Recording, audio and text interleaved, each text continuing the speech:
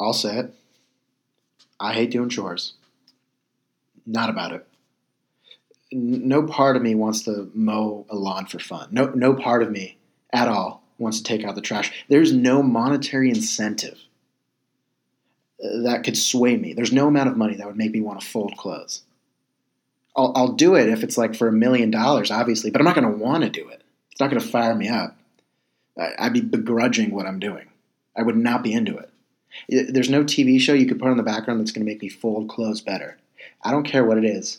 I've been watching a lot of the Jersey Shore lately, and I'll touch on that later.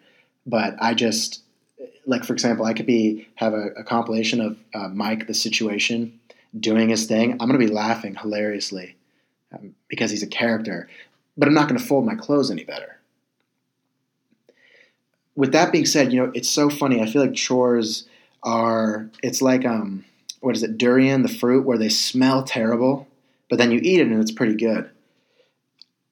I'm going to take that similar angle with chores because I was funny. I was talking to my Uncle Will a couple days ago. We were discussing many things, actually a great conversation, but we were discussing chores. And there's a way to approach it. And I feel like 99% of people approach chores the wrong way. And people, obviously there's that saying like, there's no wrong way to do something.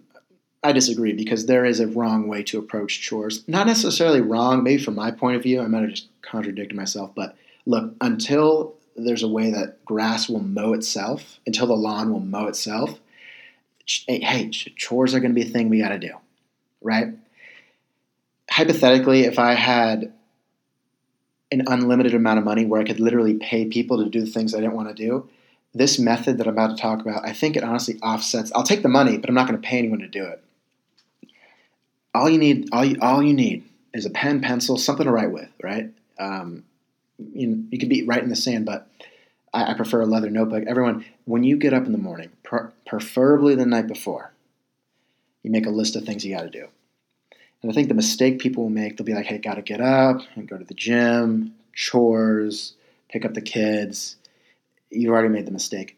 Why are we writing chores in our notebook? Why are we just writing chores?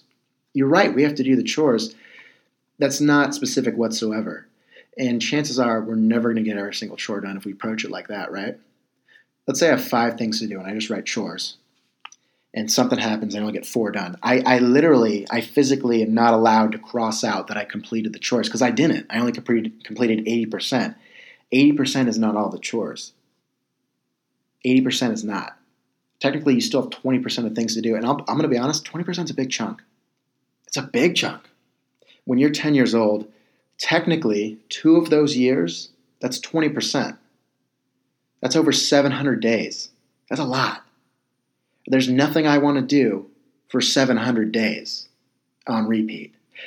That's a bit of a exaggeration, but there's a simple way to counteract this. There's a simple solution. I wish you could see my hands right now. I'm moving them in such way. Everyone, instead of writing chores, you can put chores, but then you hit enter when writing. So we're going to go down. You're going to hit a little sub-bullet.